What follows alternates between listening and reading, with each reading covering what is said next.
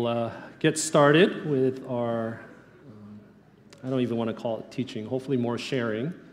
And I'm sure Jerome, shared up front sort of the vision of Cornerstone of living out his word. And, really we're blessed as a church to have God's word regularly taught to us, not just publicly from the pulpit, but just privately and, just in your discipleship groups and just through counseling and discipleship. And so, the vision of Cornerstone is how do we really help us connect the dots between what we're hearing on Sundays, what we're studying on Wednesdays, so that we might live it out, as we're being transformed through the power of His Spirit. And so, just thinking through how do we want to start off Cornerstone and, mention at the members meeting last time that we'll cover several topics, including dating and divorce and remarriage. But just in terms of starting off the semester, I just want to just be transparent before you all and just to be able to share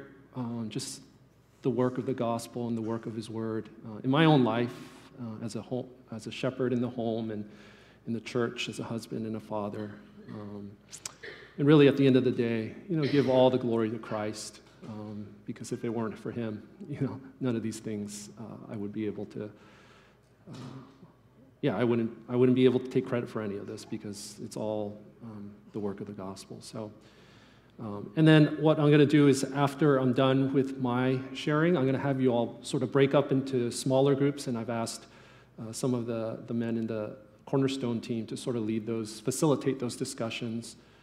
Just to share one way that you are being called to live out the light in your current circumstances or relationships or context, and then to be praying for one another in that, all right? So can I get my first slide? All right, well, I'm going to read this.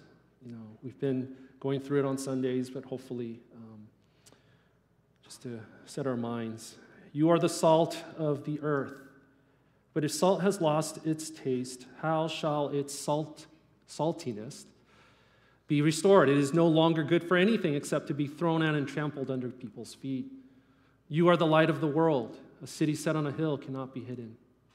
Nor do people light a lamp and put it under a basket, but on a stand, and it gives light to all in the house. In the same way, let your light shine before others, so that they may see your good works and give glory to your Father who is in heaven. Right? And can I get my next slide? Maybe a little hard to see there, but I just put on our slide the 6 points that Mark had gone over, in this his exposition of this passage that we read. What is living the light about?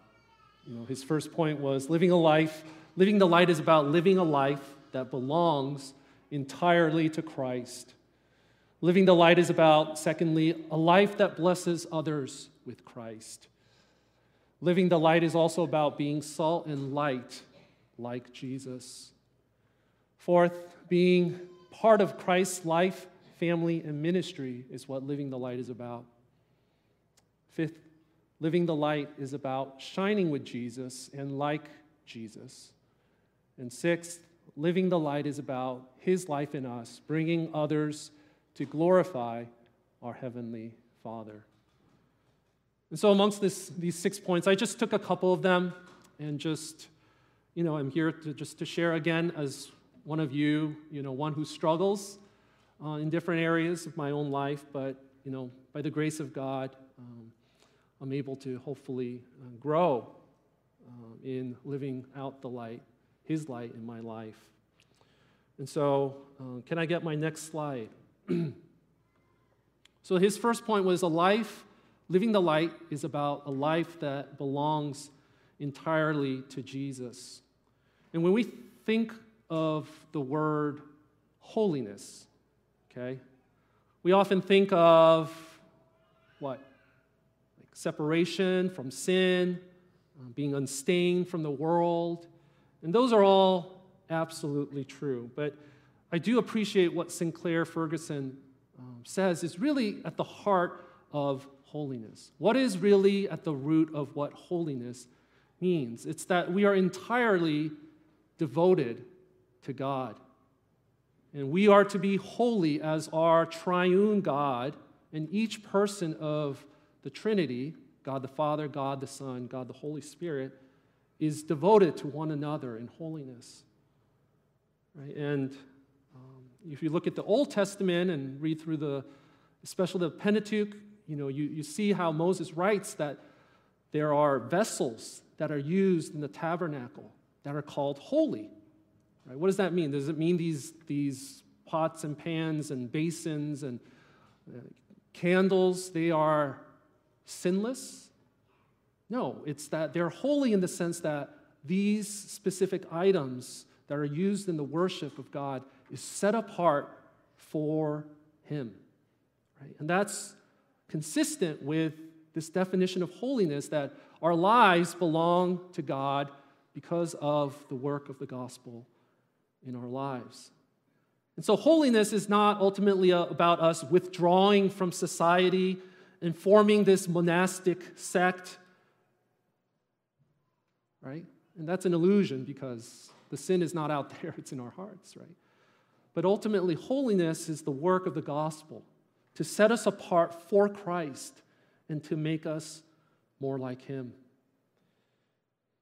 And Robert Murray McCheyne, who I believe is a Scottish pastor, famously said this: "The greatest need of my people is blank." Now, how would you guys fill in this blank? The greatest need of my people is blank. Right? If you're a husband or a father, maybe you might think the greatest need of my family is maybe more income, so that maybe my wife doesn't have to work as much. Or the greatest need of my family is a bigger home, even if it's to host and entertain others. Maybe it's to take a family vacation on a regular basis or take a trip to Hawaii. Maybe if you're engaged, the greatest need for your significant other is your fiancé to save up for that special wedding day that you've always dreamed of. If you're single or in college, maybe your greatest need is to study hard in school or get a better job to fund your current lifestyle or support your future family. Robert Murray McCheyne actually says, "The greatest need of my people is my personal holiness." Now, it sounds like, wow, very high view of himself, right? Is he implying that he's more important than Christ? Well, this is this very same man who said this: "Our soul should be a mirror of Christ. We should reflect every feature. For every grace in Christ, there should be a counterpart in us." He also said, "For every look at self, take 10 looks at Christ." The greatest influence that you and I can have on others is through our personal holiness. Now, do you believe that? Right, men, God has called us to be leaders in the home and in the church. And I'm often asked, how do I lead and shepherd in a relationship, for example? And I remember asking that same question when I was dating Becky 13, 14 years ago. And do we go over a book in the Bible together? Do we meet up with a godly couple? What's appropriate for how I lead in a dating relationship? And thinking just in my mind, what do I need to do? What do I need to do? What do I need to do? Well, according to God's word, gospel leadership is simply about living a life worth imitating. It's about being salt and light. It's about the gospel bearing fruit in our lives. That's what leadership is. It's not about what we do. It's about who we are in Christ. The Apostle Paul writes to Timothy in 2 Timothy 3:10-11, "You, however, have followed my teaching, my conduct, my aim in life, my faith, my patience, my love, my steadfastness, my persecution and sufferings. He also writes to the church in Corinth, be imitators of me as I am of Christ. And to the church in Philippi, brothers, join in imitating me and keep your eyes on those who walk according to the example you have in us. So at the end of the day, I'm called as a husband and as a father to bring the life and presence of Christ to my home, to Becky and my boys, and to my spiritual family, this church. And it's no different for elders who are called to lead a congregation. It's no different for discipleship group leaders who are called to lead members of his or her small group. It's no different for the guy who is pursuing a dating relationship with a sister in the church. Question is the light and life of Christ evident in your life? Can I get my next slide? Romans 3:11 through 14. I thought of this verse. Besides this, you know the time, that the hour has come for you to wake from sleep. For salvation is nearer to us now than when we first believed. The night is far gone, the day is at hand. So then let us cast off the works of darkness and put on the armor of light. Let us properly walk as in the daytime, not in orgies and drunkenness, not in sexual immorality and sensuality, not in quarreling and jealousy, but put on the Lord Jesus Christ and make no provision for the flesh to gratify its desires. For according to 1 John 2, the desires of the flesh, the desires of the eye, and the pride of life is not from the Father, but from what? The world. And therefore, we're not to love the world or the things of the world, but to love Christ.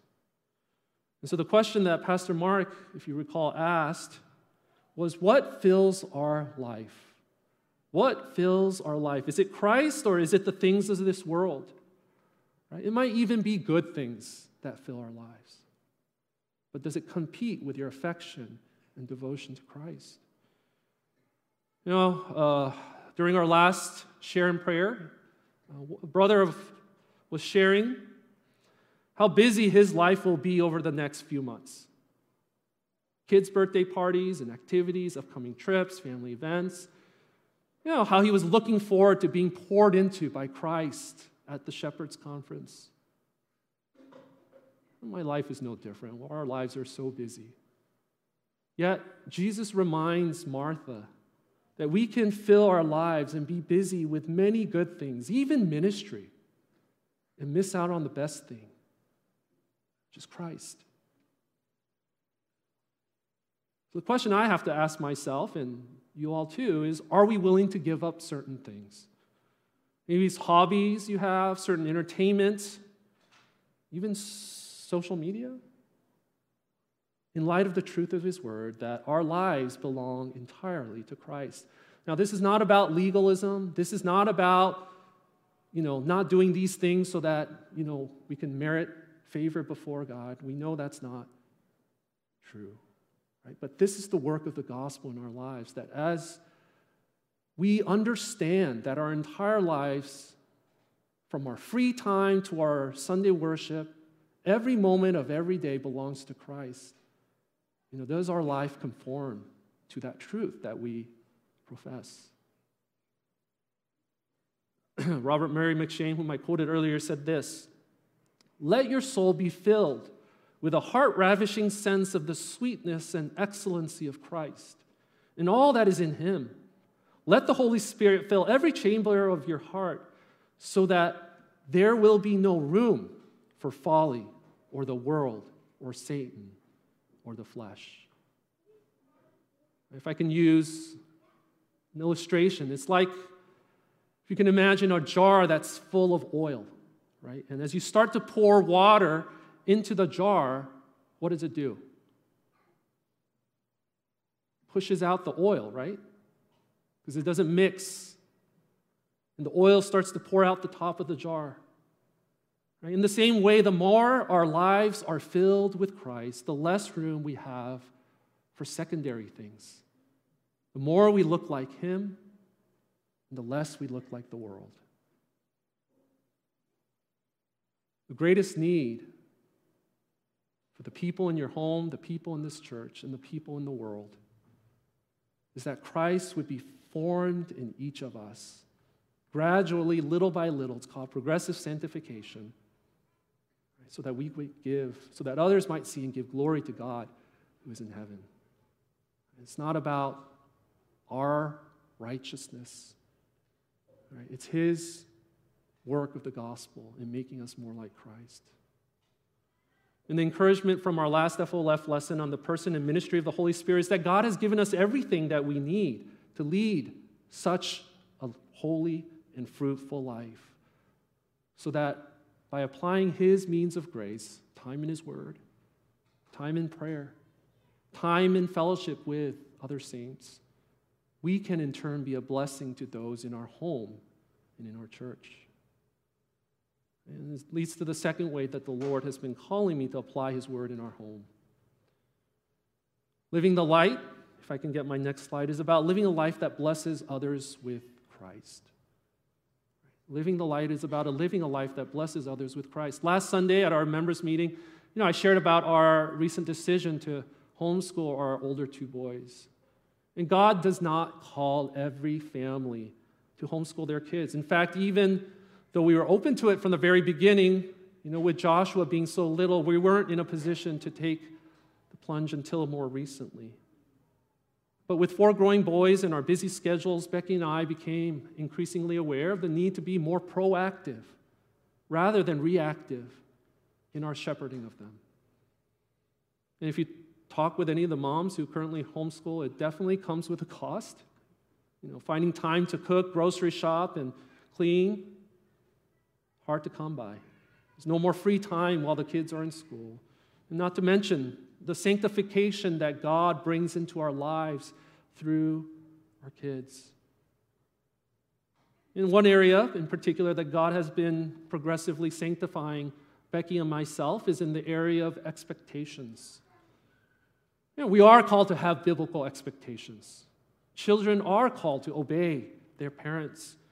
Wives are to submit to their husbands. Husbands are to love their wives and lead their wives as Christ loves His church. But what happens when those expectations are not met? Do we get angry, frustrated, bitter, resentful? And sadly, many times I do. And I've had to repent to the Lord and to my own family of my idolatry of control. It doesn't mean that we lower the standard. And yet, how we respond to those standards not being met really reveals what's going inside of our hearts, right? And when we look to Christ, who was tempted in every respect as we are, yet without sin, we see that He doesn't lower the standard, but at the same time, He was always full of what? Grace and truth. Grace and truth. And that's what Becky and I have had to recognize, that, do we really live this out? It's not all truth. It's not all grace. It's grace and truth. These things are inseparable. And it's helpful to be reminded that in the end, Christ is our righteousness, and that through the power of His Spirit, we have an opportunity to respond to our kids with the gospel and not in our flesh.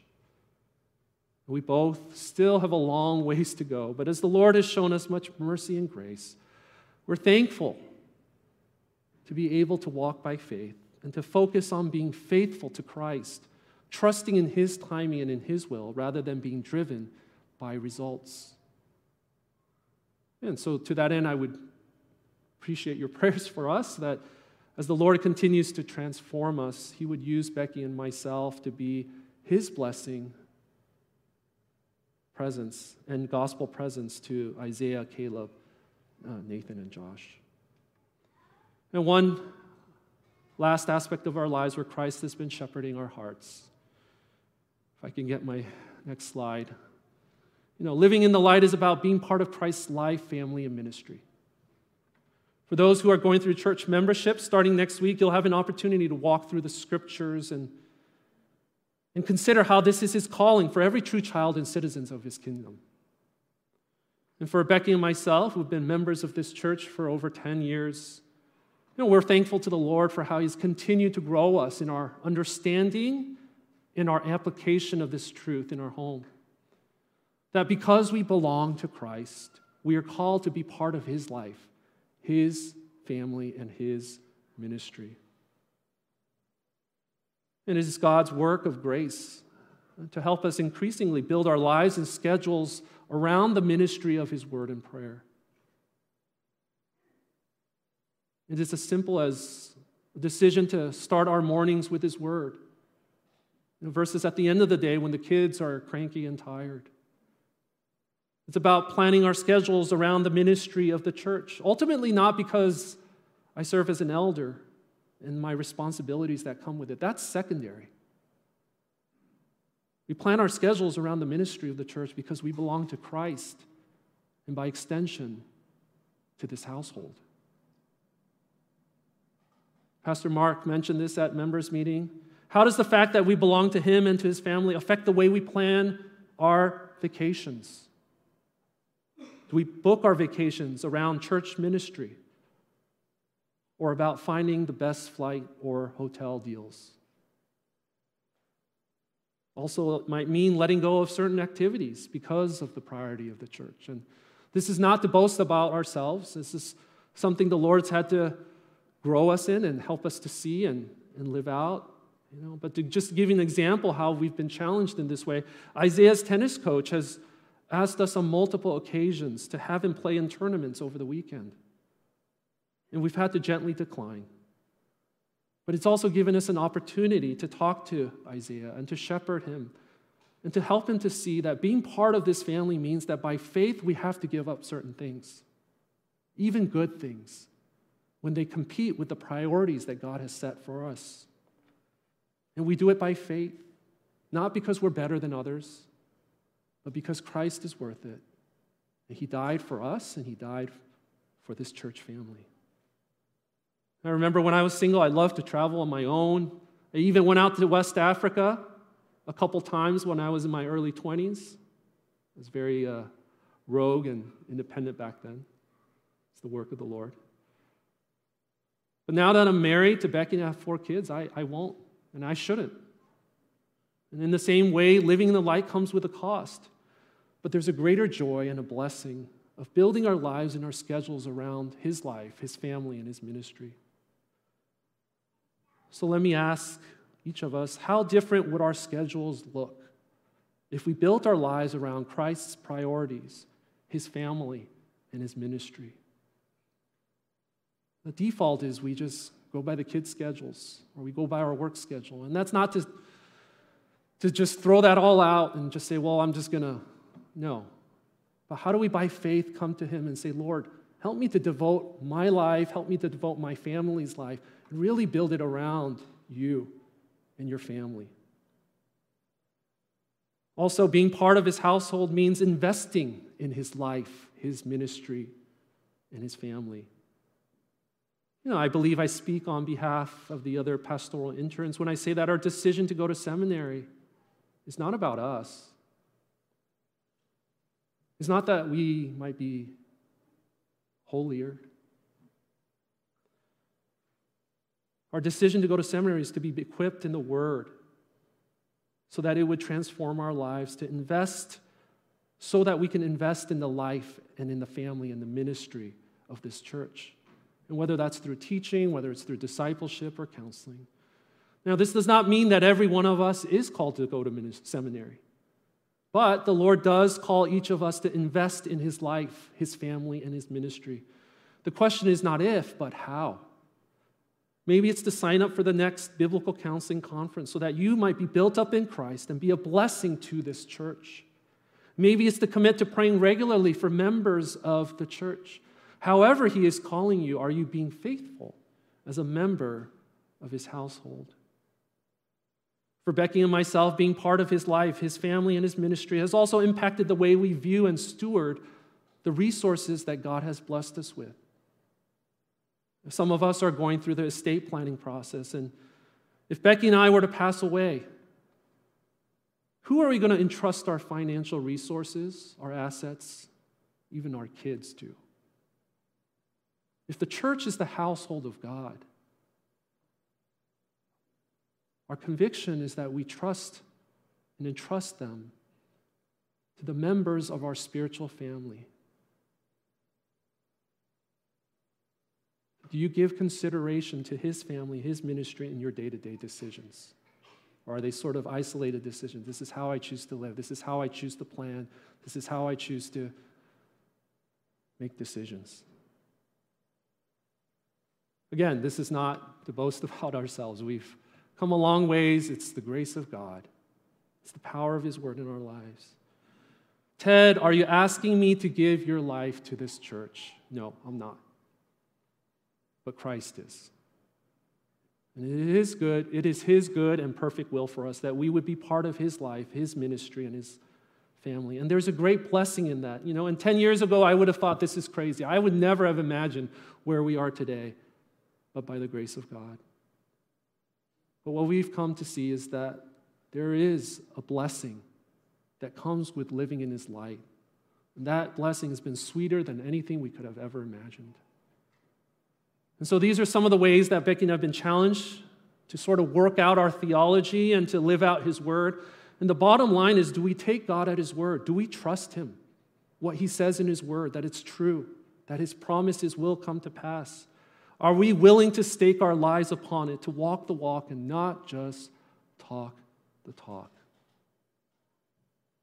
Again, this isn't a call to legalism. It's a call to allow his word to work in us so that our lives would be conformed to Christ, that Christ would be formed in us. Step by step, all the way until he returns.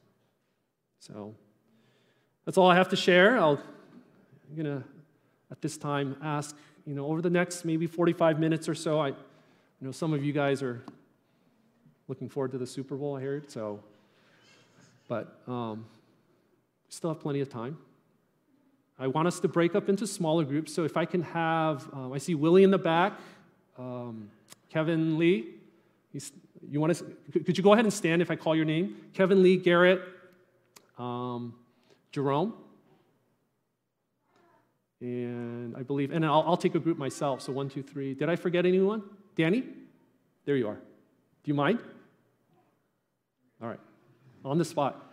Could you guys sort of spread out throughout the sanctuary, and I'll take a group as well, and just go to the person nearest to you, and maybe try to split up into more even groups so that not one group has 20 and one group has 2.